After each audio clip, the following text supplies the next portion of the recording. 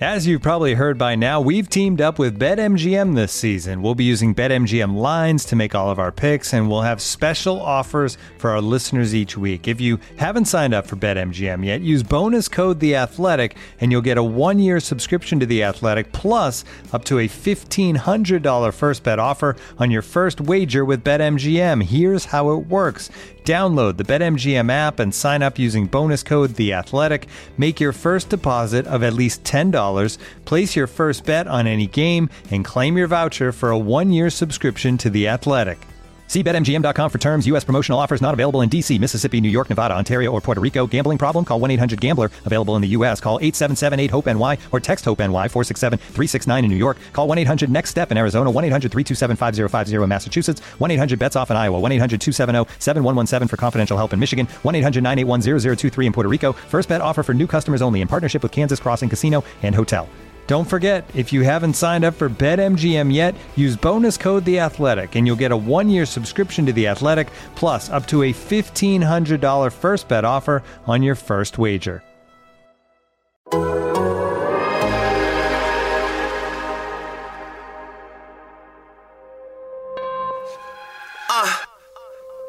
You are now tuned into Anything's Potable. The most honorable, the most audible. Hold the applause, like Paul Pierce when he was fresh out the hospital. Like Antoine when he shimmied after shots went through. So tell me why you mad even. Your team gonna be sad leaving after matching up with Brad Stevens. Each season, champion contenders. We drop twice a week like you tryna guard Kemba. Your team whack and your players whacker. I got the inside scoop after hanging up with Jay and Packer. Okay, we about chips here. I'm talking about this year, banner 12 plus 6 here. Carson Edwards top rookie, I'm saying it now. Ain't playing around with Tatum and Hayward or Brown. We off the charts, but you gotta play it Marcus Smart. Close out, cause he pulling up from Harvard Yard. Gang green, it's no other way. So tune in to the pod if you plan on staying up to date. You heard? Aziz. Hey Jay, I see you, player. Shit. Welcome to Anything is Potable, the Boston Celtics podcast here on the Athletic Podcast Network. I'm your host, Sam Jam Packard, professional sports fan, and I am joined, as always, by the kid, the god, the legend himself, Celtics beat reporter for The Athletic, Jay King, everyone. Jay, I feel like you got a little pep in your step today. I don't know what it is, but you're coming in hot. I came in real hot. You got to bring the energy because it's the off season now. You can't just stumble in here and expect to get off a good podcast. No, you got to put in that effort, put in that work. A lot has happened since we last podcasted. Not in the world of the Celtics. Actually, nothing has changed in the world of Celtics. But since we last podcasted, the Los Angeles Lakers won an NBA championship. And that's pretty much it. I don't think we have to really cover that anymore. I don't have to talk about it. It's certainly not something I would like to discuss. If you want, we could get into a MJ versus LeBron debate, but I don't think that's worth any of our times. Because I'm the GOAT anyway. that was where I was going to land on. But there are a few things. We asked the listener gods out there for things to talk about. And I'm going to start off with actually plugging an article we host here on The Athletic, written by the great John Hollinger. He gave away, this is from my main man, Eddie. He asked us to talk about this. He wrote about all the different player and team options that could be kind of executed in this offseason. 3 Celtics people, personas, players? Personas. Where did that come from? I don't know. I came in hot, and now I'm losing it. But there's 3 Celtics players on there. Semi Ojeleye, there's a team option for him. And John Hollinger predicts that the Celtics will not take that option, execute the option. What do they do to the option, Jay? Pick up the option. Ooh, that's why you're a writer. I'm just a law talking guy. But do you agree with Hollinger's prediction that the Celtics do not pick up Shemi? Is this the last we've seen of the thick jack frame in Boston? I think there are paths this offseason that include Semi Ojeleye still on the Celtics. I think because of how crowded the roster will be with all the returners expected, plus 3 first-round draft picks, plus all the financial concerns the Celtics have with the luxury tax coming. I think keeping Shemi might be more of a luxury, pun intended, than a necessity. And they might see it that way. Obviously, he's been a guy who's played minutes for the Celtics basically his entire career. He's started playoff games. He played in playoff games this past season. He's become a much better shooter. But I think one reason why they could move on from Shemi is just the finances of it. Like, even though he doesn't make a lot of money, just cutting anything, given all the luxury tax concerns, could be a big deal. And then the other thing is they'll have younger guys, and one of them is Romeo Langford, who I think they'll probably want to open playing time for. And Brad has always returned to Shemi, and I'm not sure it would be the worst thing for the Celtics' future to have to give those minutes to somebody else, whether it be Langford or a first-round pick or whatever the case may be. Yeah, I like Shemi. I like his contributions have been awesome. He was the Giannis stopper for a series, but he's at best, if everything's going well and no one is hurt, he's your 10th man, 11th man on the roster. And you're right. There's like space for guys like Romeo needs to play. I think he takes some minutes away from Grant Williams at this point, because it was although they played next to each other in some lineups, it felt like it was either a Grant game or a Shemi game. And I think if you're going to want to do development, you kind of have to free up space. It makes sense that they don't want to pay him, especially if they want to get a luxury tax. But, I'm going to miss the games in which he didn't play and just hearing the medicine ball just slamming against the locker room door. But I don't know. There doesn't seem to be a need for him. It's like it's not the biggest deal in the world if Shemi does not play on the Celtics next year. I'll be sad, because I don't even know if I'll be sad. I've gotten pretty you'd be a little sad. I'd be a little sad. He seems like a good guy. He seems like a really good dude. He definitely has a great work ethic. Coaches bring him up as their example of great work ethic. Like Scott Morrison was hyping up, I forget which youngster it was, and he's basically saying, like, just follow what Shemi does. Shemi's the one as it regards to work ethic. The 2018-2019 Brad Stevens Award for Most Improved Player on the Celtics. Even though he didn't receive any additional opportunities. No, he just got mentioned as they said the most improved. But he was also maybe that year the only player who improved. Jaylen Brown got a little bit better. But he went to the bench. His production was not as good. Yeah, well, he started going down to the bench and then he rose back up. But so you're trying. It was a very least improved type of team. It wasn't great. It wasn't fantastic. But I love that we're the only Celtics podcast that opened with first 5 minutes about Shemi. But I would have to agree. I don't think the Celtics pick up his option, even though it's only like $1 million, 1.2. The next person on the list it's a player option, and it is Celtics Twitter's favorite player, one of the unsung heroes of the playoffs. That's right, Enes Kanter, everyone. We heard some rumblings that he was going to opt out. I was like one of those like accounts, like the big like Celtics season accounts that for some reason has 47,000 followers, but they're also following 40,000 people. And they attribute it to our friend Jared Weiss that Enes may be opting out. I looked all over The Athletic. I didn't see that report, but Hollinger seemed to think that Enes may opt in, but then may be traded. I don't know. What's your read on this whole Enes situation? You're a guy who knows things and has sources. Any news to break for us, Jay? If you look at the center market, traditionally and certainly recently, it's hard to see Enes Kanter making more money than his $5 million player option. He would probably be a veterans minimum guy if he declines to pick up that option, and which would mean it would take him almost 3 years to make up that money. What if he doesn't care about money? What if he just wants minutes? That's totally possible, but there aren't many places he could go where he could win and have an obvious role. What if it's not about winning? What if it's just about having a role? That's certainly possible. That could happen, and there could be somebody who sees Enes Kanter differently. All it takes is one team to dictate a market.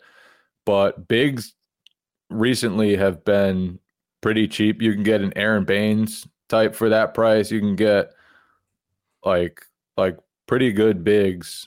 Daniel Tice for that price. Like, you can get dudes for that price. I just think if Kanter does decline the player option, he'll probably be costing himself money, and that usually doesn't happen. People don't normally just give up money unless they're going to a smaller, like a smaller role on a championship team, and they're like later in their career. Haven't heard any like talks about that. I mean, I think Ennis would know that his like playing time, I think, would probably take a significant check down, just because both of the Williamses are probably going to play more next season. If you were the Celtics and say that it was a team option, there's no way they'd be picking that up just for all the kind of money considerations you talked about with Shemi. Like, if the Celtics had their control here, they would not want Ennis back on this roster. I'm not so sure that's the case. Tell me why, good sir. I mean, 1 year ago, Danny Ainge decided to target Enes Kanter in free agency. That's a fair point. It was Danny Ainge who did that. So Danny Ainge has at least a relatively high opinion of Enes Kanter. He thinks Enes Kanter could be a helpful player in the regular season. Enes Kanter usually does help. Does that even matter? Does like a regular season contributor, like, why is that valuable at all? Do you just need a guy to take up 8 minutes a game? Why not give those minutes to Grant or Rob? I don't think at this stage the regular season should be Boston's concern. But like, he does have uses, and they clearly determined 1 year ago that they gave him this contract. They gave him this option to be able to say, I want $5 million more. So yeah. And I do think that getting Robert Williams and Grant Williams more time should be on their agenda. And I do think that even if Enes Kanter opts in, the Celtics should look into his trade market and see whether they can get rid of his salary somehow to, minimize the luxury tax payment forthcoming. But I don't think that's promised. I think there's a chance that Enes Kanter will be on the Celtics next season. That is painful news for a lot of Celtics fans. I've seen a lot of like hypothetical trades where you package him with like the 30th pick just to get a second rounder, just completely dump his salary. I wouldn't be too surprised if the Celtics are doing that. I'd be shocked if the Celtics made all of their first round draft picks just with the amount of space that they have on the roster right now. Although I think the last time they did that, they made all of their first round draft picks and ended up like stashing Yabu. Man, wonder what Yabu's doing today. But something fun. That dude has a fun life. I remember his Instagram page was just always him sitting in a pool with an incredible view. Yeah, or on a boat with an incredible view. Yabu likes to be near water, and he's just likes to flex on it. Yabu lives a life. This is also a question we got from my main man, Eddie. Considering you want to kind of develop Grant Williams and maybe Rob Williams, and this is a question that is for many months in the future because we don't even know when the NBA season is going to start. Do you consider moving Daniel Tice to the bench and starting one of those guys next year to kind of get their development going? No, that should not be a thing the Celtics do just to get someone's development going. If Robert Williams earns a role, if Grant Williams should be the starter, then sure, let them start. But a starting position on a team that reached the Eastern Conference Finals is not something that should be handed out just because a young guy should get more minutes. Now, if you're asking me, should those guys play more? I do think the answer is yes. And I do think it should come at expense of the Enes Kanter minutes rather than the Daniel Tice minutes, because Daniel Tice was really good. Now, would you send Robert Williams to the G League just so he can get some minutes under his belt? I took a second to register that. Yeah, you did. As a legitimate question. And then I realized that you were just making fun of John Corrales, who it was a hot take then. Had that take. Yeah, going into last year, that was his hot take. I agree that I think you need more development on their fronts, but Daniel Theis has played too well last year for him to take his starting role. I mean, he was just fantastic in everything that he did, and I don't know. Robert Williams certainly B+. Some would say an A-, but we're grading on different scales here. But a B+ is still a solid grade, and Robert Williams does different things for the Celtics. Certainly in terms of playing above the rim, but I don't know if it drastically changes.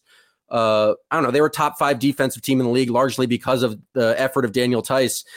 Grant, maybe if he can be developed into a more 3-point shooter and they can play more 5 out, maybe he can eventually get there. But I don't think it's something you just hand to a guy just because you want them to develop. But I agree they need more minutes because for them to be ready in the playoffs, hypothetically, they're going to need to be more seasoned than I think they were this year. Although, yeah. And I think Kanter, even if he's on the roster still, it's pretty clear that playoffs are tough for him. Like there aren't many matchups that are good matchups for him in the playoffs. I think Philadelphia was one of those, but looking forward to next year, Toronto is going to be a tough matchup for him. The Nets with Kyrie Irving are going to be a tough matchup for him. The Heat are going to be a tough matchup for him. The Bucks teams are still going to be a good. Basically, it felt like he was only on the roster to slow down Joel Embiid for that was his main purpose.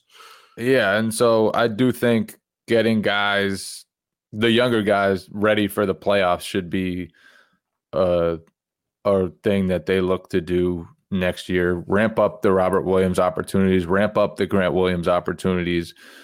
Those guys need to be ready unless there's some other veteran center option that we're not even considering right now.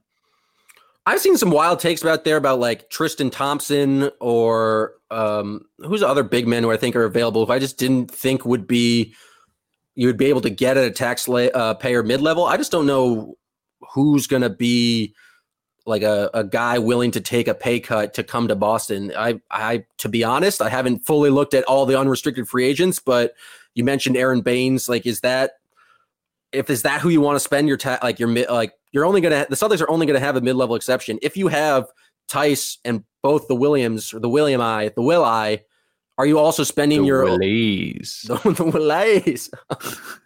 That was stupid. Are you spending your only basically free agency dollars on another big man?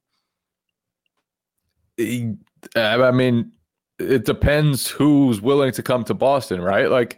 But don't you need a backup point guard at this point, assuming we're Wanamaker's going to sign elsewhere? Yeah, I mean, if he does, he could be a restricted free agent. It's not necessarily that he's gone either. So, and then who's the perimeter guy that would help more than an Aaron Baines or Tristan Thompson if the Celtics could convince one of those guys to come? And I think it could be easier for the Celtics to convince a big man to come because I think the role for a big man is pretty obvious, right? There's an obvious path to minutes. There's an obvious path to being a big contributor. If you're good and you're big, the Celtics need you. For guards, the Celtics, if they're healthy, they bring Marcus Smart off the bench. So I'm not sure that the opportunity is quite there for a perimeter guy. And I'm not sure that they could get, or it might be tougher for them to get a perimeter guy to look at their situation and think, you know what, I could go there, I could compete for a title or at least have a deep playoff run, and I could get my minutes and touches too. I just think it's easier to convince a big man on that front. But that's I could be wrong. Fair. I just think it's we talked a lot about you wanting to get Grant and Rob some more minutes. Bringing another big man into that rotation, I don't think it makes a lot of sense unless they're kind of that upper level big. But I don't know. I like Aaron Baines a lot. I really like what he did with the Celtics. I thought he was a very strong defensive player. But what does he his skill set? I feel what does it exactly bring? He is a very strong defender, but I know he can shoot threes now, but it's not like he's really changing what the Celtics can do. I don't know what type of five they could bring in that is they don't have that kind of archetype on the roster right now. Yeah, but it wouldn't be necessarily about having an archetype. It'd be about having somebody that Brad could trust in the playoffs with backup minutes. And maybe that guy is Robert Williams. Maybe that guy is Grant Williams. I think the Celtics have to look at their roster and kind of evaluate those guys internally before they decide whether to bring a big and what type of big to potentially bring in. Okay, let's imagine a world where Brad Wanamaker does leave the team. I still think there's a role there for a backup point guard. And one of the questions we got from Sox Nation 613 is, what do you think about where Tremont Waters lands on the depth chart next season? And so I think there's an interesting question. If Wanamaker's not on the team, I think there's a role to be had for backup point guard minutes, just because there's a lot of playing Kemba and Smart together, and there's just like a third guard. Like every cromulently built basketball team has like a third point guard. Do you think Tremont Waters can come in and do that, or do you think there's like more likely to go to a guy who's a little bit more seasoned? I think giving those minutes to Tremont Waters would be a risk. He obviously had a really good season in the G League. I think there are questions about how much of that will translate to the NBA. Obviously, the size could be an issue. Obviously, he's not like an elite shooter for a point guard. Obviously, he's had turnover issues in the past. And he can really run a pick and roll. He's fun to watch. He does some things that not many guys can do at any level of basketball. But if you go into the season and you're relying on him as your fourth guard behind whoever starts and Marcus Smart, then like that, I do think that's rolling the dice. Yeah, I agree. I just think it's hard to hold this against him. And I think this is one of my arguments for why, like, I've seen people be like, bring Isaiah Thomas back and give him minutes off the bench. It's really tough to have your backup point guard be one dimensional and just be strictly an offensive guy. It's like both of those guys are hurt by the fact that they're quite short, and Brad Stevens is a defensive coach and he wants you to be able to play defense. And it's just like, to bring a guy in off the bench who's just small makes it so you can't really switch anything, makes it like there's a target. It just doesn't make a lot of sense to me. And so I think like that's one of the reasons Wanamaker, they might likely keep him around, just because he's not the biggest guy, but he's so solid and so sturdy that you actually can switch things, and he's like more competent and stronger on the defensive end than I just don't think Tremont or IT can really bring. Yeah, and I think the other piece of that is looking at the rest of the roster, right? And if you're expecting to rely more on Grant Williams at center, let's say, he can switch everything. And a second unit of all big guys, like let's say Marcus Smart is your backup point guard, and he's playing with one of the starting wings and a couple other guys who can switch. Now all of a sudden you have a switch everything lineup that has a huge backcourt and could potentially be an awesome defensive lineup. So I think it's important to look at all that stuff too. And if Grant Williams, if you think he's going to be your backup center, then maybe that makes the most sense going bigger in that spot. If there's something else, like you could look for different ways to kind of maximize the second unit. But I think it's important to keep in mind everything too, and not just the specific guy when you think about roster questions, deeper than the top 5, top 7, top 8, whatever. That's fair. I just realized I completely forgot the entire point of this exercise, and we were going through player and team options, and we didn't even bring up Gordon Hayward. I think it's just because it's so locked in my brain that he's going to opt in.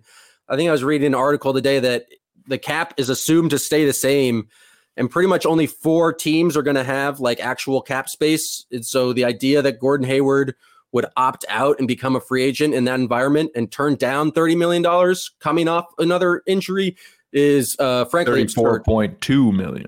That's $4 more million. I forget that every single time, but I would assume you agree with me that Gordo is going to opt in. Probably. Yeah. I do think it's like somewhat feasible that he could opt out and get a 3 or 4 year deal for just enough money to make him think, okay, I'll go for the security of this rather than the insecurity of opting in and then not knowing what's going to happen after that. He's had enough injuries where maybe that's something he's thinking about, like, okay, if something does go wrong again, at least then I'd have a long-term deal to fall back on. I'm not sure what he's thinking about it. But I think that's feasible. I think the more likely option, and as you talk to people around the league, they think the more likely option is that Hayward probably opts in. That makes sense to me. I mean, it's just there's also, everyone loves to get rid of Gordon Hayward right now because Celtics fans are so thirsty for trades that I've seen so many proposed Gordon Hayward trades that just make no sense. And now people are saying that he's soft and he's like injury prone when it seems like most of his injuries have been complete freak accidents. So this is going to be a long offseason. One, we don't know when the season's actually going to start. Two, the Celtics probably best option is just to run it back, and people hate running it back. They want kind of just to love trades. They love trades. They love crazy ideas. We got some tweets talking about trading for Mitchell Robinson, which I think is just insane. He's literally just a worse Time Lord. Is he worse? He's not better. If anything, it's a lateral move from Time Lord. I've actually had this discussion with NBA people. And what are their thoughts? There are some Mitchell Robinson supporters out there. I'll just say that. That's the most New York bias ever. That's because a guy does it in an MSG. Like, Mitchell Robinson is quite good at jumping and blocking shots. I think I've always maintained that if Robert Williams got the same amount of minutes as Mitchell Robinson, it would be very similar what he would have done over the first 2 years of his career. And what is Mitchell Robinson had like what, a good 1 season, 1.5 season? Like, what has Mitchell Robinson done like over the last year? Didn't he just set the record for highest field goal percentage of all time? Did he? I did not hear about it. If he did, I think he did. It's not a. Is there a minimum attempts in there? That was he really matters. What was he? 80 for 100 attempts? Like, how many shots did Mitchell Robinson get up last year? He set the single season field goal percentage at 74.2%. Will Chamberlain used to have the record. How was that? Just putting up all the Kevin Knox misses and just terrible shots? Like, the man catches alley-oops. He's great at catching alley-oops. I would say he's basically the same player as the Time Lord. We're going to transition. Mitchell Robinson has some supporters, though. I will say that because I have had this conversation, and I've always said that Robert Williams is like Mitchell Bobinson. You say that? You actually send that text to people in the league? That's terrible. That's terrible stuff. This episode is brought to you by Michelob Ultra, the official beer sponsor of the NBA. Want to get closer to the game than ever before? Michelob Ultra Courtside is giving fans the chance to win exclusive NBA prizes and experiences like official gear, courtside seats to an NBA game, and more. Head over to MichelobUltra.com/courtside to learn more. Looking for an assist with your credit card, but can't get a hold of anyone? Luckily, with 24/7 U.S.-based live customer service from Discover, everyone has the option to talk to a real person anytime, day or night. Yep, you heard that right. You can talk to a real human in customer service at any time. Sounds like a real game changer if you ask us. Make the right call and get the service you deserve with Discover. Limitations apply. See terms at discover.com/creditcard. If you're as obsessed with basketball as I am, then you know there's no better time of year than the NBA playoffs. Hey guys, this is JJ Redick. Twice a week, I'm cooking up something special for basketball junkies on my podcast, The Old Man and the Three. I bring on guests in all stages of their careers to talk about the league and share stories you won't hear anywhere else, like Devin Booker on why he talks so much trash, or Paolo Banchero on his shooting workouts with Kevin Durant, Ray Allen's epic free throw competitions with LeBron when they were teammates in Miami. But it's not just about the player interviews. Every Monday, I break down the top 3 things happening around the NBA without the outlandish takes. Often joined by masterminds of the game like Tim Legler, we dive deep into topics like rookie reports, trade breakdowns, and why is mean mugging now a tech?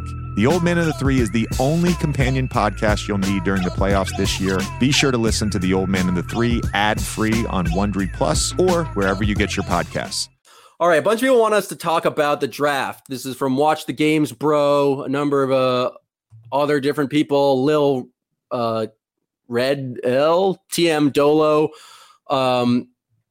They said, yell about draft prospects after 20 minutes of YouTube research. I know nothing about the draft. I've just heard this is a bad draft and that you're not going to get anything good. I don't know. Yell about it. I'm going to yell about it. They're like, I don't expect anything to come from the 14th pick. Like, I know Tyler Hero last year was 13th. But when the drafts are good, I think like you assume that there's going to be more top end talent, but after like the 10th pick, it's entirely a crapshoot. And I don't know what you can expect from the 14th pick. Is seemingly very hard to evaluate talent when you can't see people in person and people like seasons were canceled. And so I have no idea what to expect from the draft. I know Jared and Sam Vicini just wrote an article about this guy, Kira something from Alabama, point guard, who they project the Celtics to take. Kind of given our discussion before, I like the idea of a kind of a backup point guard, maybe some of them a bit more size than Tremont Waters, but that's all the yelling I got. Kira Lewis from Alabama, new basketball powerhouse, Alabama. But I don't know. I got 0 draft takes. That's right where you should be. You're not a draft guy. Never have been. I'll talk to Chris Grenham if I want to hear about the draft. What do you got? You got any draft takes? What have you been hearing on the rumor mill? I have not heard much about the Celtics in the draft so far. I'm not going to lie. But this is a time of year when everything you do here, you think is a lie. Because teams don't want to tip off who they actually like. They don't want to tell you who they actually like. So sometimes they tell you some bullshit, which, if you can recall, had a lot of people believing years ago that the Celtics were in love with Chris Dunn. And then they took Jaylen Brown, and Jaylen Brown got booed because everyone wanted either Chris Dunn or a trade for Jimmy Butler. Well, I mean, the Jimmy Butler thing's looking not as bad of a take in retrospect. But yeah, I mean, like we saw last year with the Sixers, they basically told everyone they wanted Tybal and actually forced – there's some sort of trade there where the Celtics basically got some assets for them just because they foreshadowed their pick. I have no idea what's going to happen in the draft. I think they trade some of their picks or take some a draft and stash guy, but it's just going to be very bizarre to figure out what's going on in this offseason and like when they can even like start bringing guys in. The draft is in like what, a couple of weeks now. It's in a kind of an insane process. November 18th. One of our listeners more than a month at the Nice Tice asked, how are we going to get Okongwu? I want that young man. I don't even know who Okongwu is. He's great. He's a good big man. Athletic big man. USC, bro. South Carolina or Southern California? Southern California, the Trojans. All right. Well, sure. Let's bring him in. The Nice Tice wants him. Moving on to some more questions from the listeners. This is a great question. From our main man, producer, Andrew Schlecht. Actually, this is not a great question. This question made me upset. But it's from our producer Schlecht. Oh shit, that's a messed up thing to say about the producer god. Well, I was gonna ask a different question, which is way better, but then I remember we had Schlecht, and I wanted to get to that more substantive one earlier. Wow. Steven Adams and Terrence Ferguson for Gordon Hayward. Who says no? The Celtics immediately. Why? Why would they want a broken down Steven Adams and Terrence Ferguson? What does that do for anyone? Gordon Hayward's quite good at basketball. He did a lot of things. He's pretty good at basketball too. He's not what he once was, and I just don't think they need a giant plotting big man who doesn't know how to offensive rebound anymore because he just sees ghosts of Russell Westbrook. I mean, he still had a lot of offensive rebounds this year. Not quite at his peak, but the man can still offensive rebound. But I'm with you. I think it's enticing to think about the Celtics with a center as one of their 5 best players and a big center to bang with some top big men and grab rebounds and do all of that center stuff. But I think the league has shown, for the most part, you win with wings. And unless you have Anthony Davis or Bam Adebayo, like big men who really make a difference, the champions of, like the Warriors teams, they like to downsize to Draymond Green at center during times that mattered. Otherwise it was like JaVale McGee and Kevon Looney and shit like that. Not shit like that. And decent players, but not great players like that. I think but that's why it's hard to find a Hayward trade that makes sense, because he is very valuable to the Celtics and he does help them be really versatile and switchy and make them really tough to match up against for a lot of teams. And it's like, how would you replace that? What would make sense?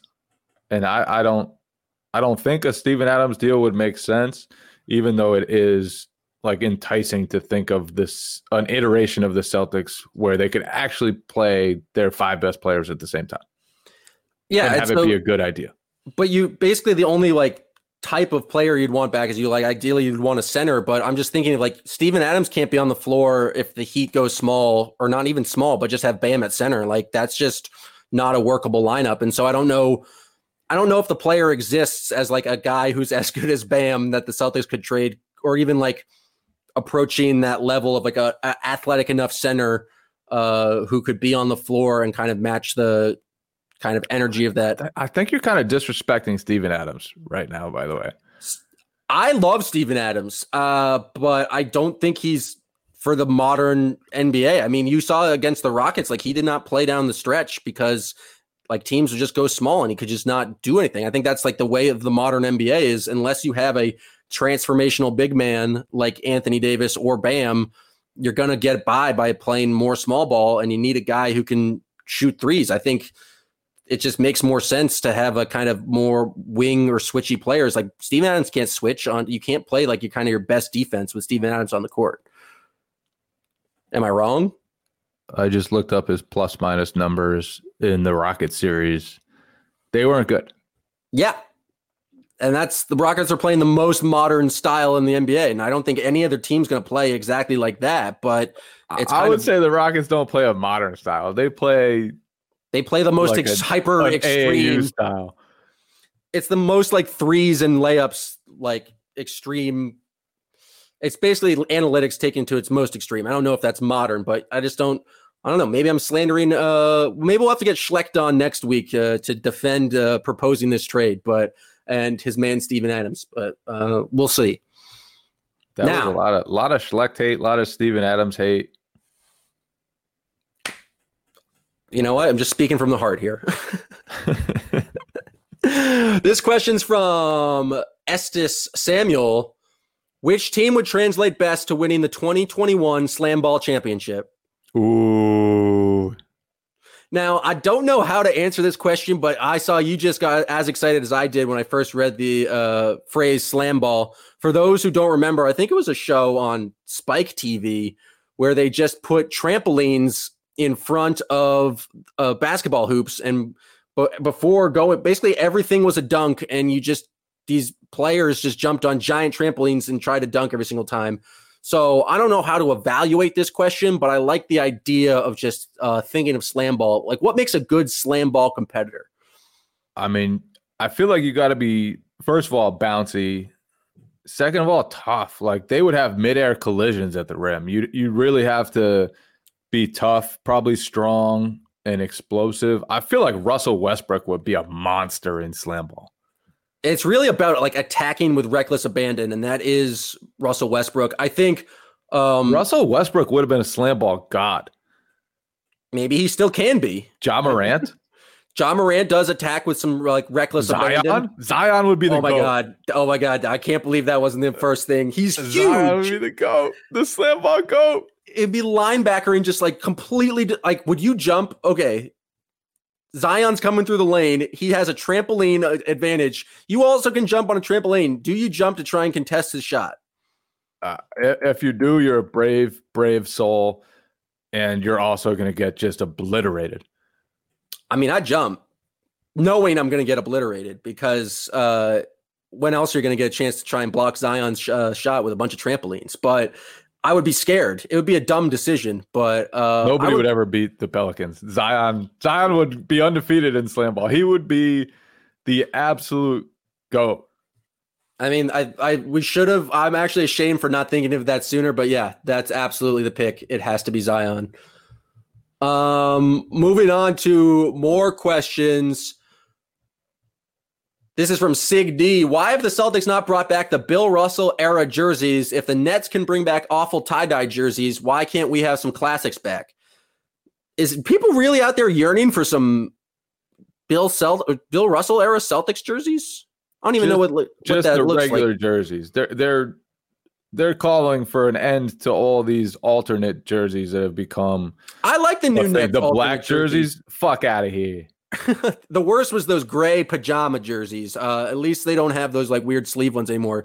I don't know. I like the Nets jerseys. I don't know if they needed to go tie dye, but I like the powder blue. Powder blue is always. I like the Nets joints. Those are hot. Those are hot. I like that. All right. I mean, that's good jersey talk from us. I'm trying to see. We had someone ask to play. Please yell at the YMCA to make them a bubble so they can play basketball game. That's from Smart to my point. I got to admit it. I've played some pickup recently. I know it's the risk of doing it. There's a COVID risk, but I was just wanted to play some pickup. And let me tell you, I was bad.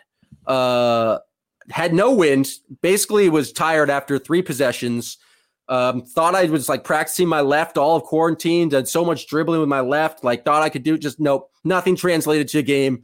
I was still awful at basketball. I'm so jealous that you're reckless enough to play pickup hoops. It was so much fun. I've been asked several times to play, and every time it kills me. It just kills me to say no. I want to do it, but I also want to be able to like see my parents and stuff. So. Yeah. No, I agree. We had the like hand sanitizer on the ready. It was outdoors, and I wouldn't do it indoors, but it was still like a little bit weird. But it did feel good going back to playing like pickup again. I think everyone's going to be awful when it's like normal, but I don't even know when that's going to be. Now that it's winter time, I just don't think it can be really done. But it was fun, like actually having competition and playing real basketball. So it kills me that I haven't played since March. March 9th was the last time I played. Just devastating. It's tough stuff. It's not the most fun. I'm just doing one last check of any more questions, but Bryce Wong wants us to revisit the love of Newsies, but I'll give you a chance to do that now. Oh, Santa Fe. I watched that after your last. I went through and watched a bunch of the old classics, and man, they still go. They still slap. I mean, if people haven't listened to Newsies yet or watched Newsies yet, I highly recommend. Now, this is the off season, Jay, and we're going to have to do something to fill the content. And this is a question that comes from me. Will you commit in the next week to watching the movie Air Bud and reviewing it on the next podcast? Absolutely not. Air Bud is one of the shittiest basketball movies. We don't know that. When's the last time you've seen Air Bud? All time. What if it's aged beautifully? When I was however many years old, I was old enough to know that Air Bud is dog shit. It might be fun to watch it again and review a dog shit movie. No. Air Bud is the worst of the worst. I'd rather watch Like Mike. I'd rather watch Like Mike's a classic. I've never seen Thunderstruck. I'd rather watch basically any basketball movie of all time rather than that nonsense. I would even rather watch but this is Basketball Diaries, which was one of the worst and most unstomachable movies ever created. The basketball scenes in that movie for players that were allegedly like all Americans and shit made me want to puke. There is no movie worse than Basketball Diaries. The only thing that comes close is Air Bud. I will not review it for a podcast, and I am ashamed to be on a podcast with a co-host who wants to do that. Now, like, that last rant was probably a good, most entertaining 2 minutes of this entire podcast. As just like a producer, the idea of forcing you to watch Air Bud and then talk about it feels like that's good content. Tell me I'm wrong. It would be the angriest I've ever been. I want to do a podcast where you watch Air Bud Bud and then immediately podcast afterwards. I'm open to other ideas, but we got to fill up the sum, because I don't think things are going to change, and I don't know what the hell we're going to talk about next week. I've got, you know what, while we're here, I've got The Notebook rant too. Oh, all ears, buddy. Jay King's movie corner. The Notebook is the worst romantic movie of all time. Give me give me a good romantic Anybody movie. Who believes The Notebook is a great love story has no clue what love is. The dude in that movie, Ryan Gosling, he had a high school fling. And then in the middle of that high school fling, the girl told him how she wanted her house to be 20 years later. If that happened with someone in high school and he goes and gets a beard and fucking spends his life creating that house for you, he is a stalker. He is a creep. He should be put in jail. You do not leave a good man, a good fiance for Ryan Gosling, as cute as he may be. That is one of the worst movies of all time. And I will judge people who appreciate The Notebook, because to overlook the creepiness of Ryan Gosling's character. Now, refresh me. They had no contact in between this high school and the building of the home 20 years later? He sent letters to her and she never responded to them. And then yeah, that's messed up. That's just did some creepy ass shit. But is like back in the day, was that creepy? You don't get back with Ryan Gosling. You get a restraining order on his ass. I mean, he's calling. It's basically like, what was that set in the 1870s? I have no idea. Early 1900s? Maybe that's just like what he was checking in with the letters, sending progress pics. Just put up this wall. That's a creepy motherfucker. That is an unforgivable act.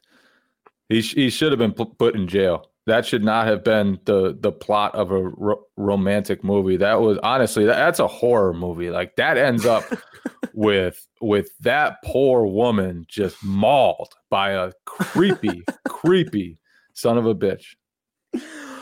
See, this is good stuff. Jay King hating on movies, hate watching movies is the content that people crave. And so I would prefer that we all as a podcast watch Air Bud and talk about it next week. But if not, give me another movie that I can watch and the listener gods can watch, and we can check in Jay King's Movie Corner next week. What should the people be watching, tuning into this weekend? We'll think of something. We'll find a movie for the Air people. Bud. If enough people tweet at Jay King that they've watched Air Bud, he's going to have to watch it because he can't disappoint the people. I don't want to do that. If everyone wants me to watch Air Bud, I'll be so ashamed in the listener gods. Tweet at by Jay King and say, we want the bud. We want the bud. End it there. Just end it in shame. That's a perfect place to end the podcast. Before we go, got to give a shout out to one of the staples of Celtics Twitter, Sammy Sheehan, for turning 31 today. Go give him a follow if you want to laugh and cry and all your emotions. Thank you guys for listening to this episode of Anything is Potable. If you liked it, enjoy, subscribe, tell a friend, give a 5-star review, listen wherever you listen to podcasts. And join us next week where we'll be discussing whatever happened in the world of Celtics, and Jay King will be giving his review of Air Bud, and maybe maybe we can convince him to watch Air Bud 2, The Tale of the Golden Receiver. Damn it. Sorry, I messed up. We'll have to work on it next week. But thank you guys for listening to this episode of Anything is Potable.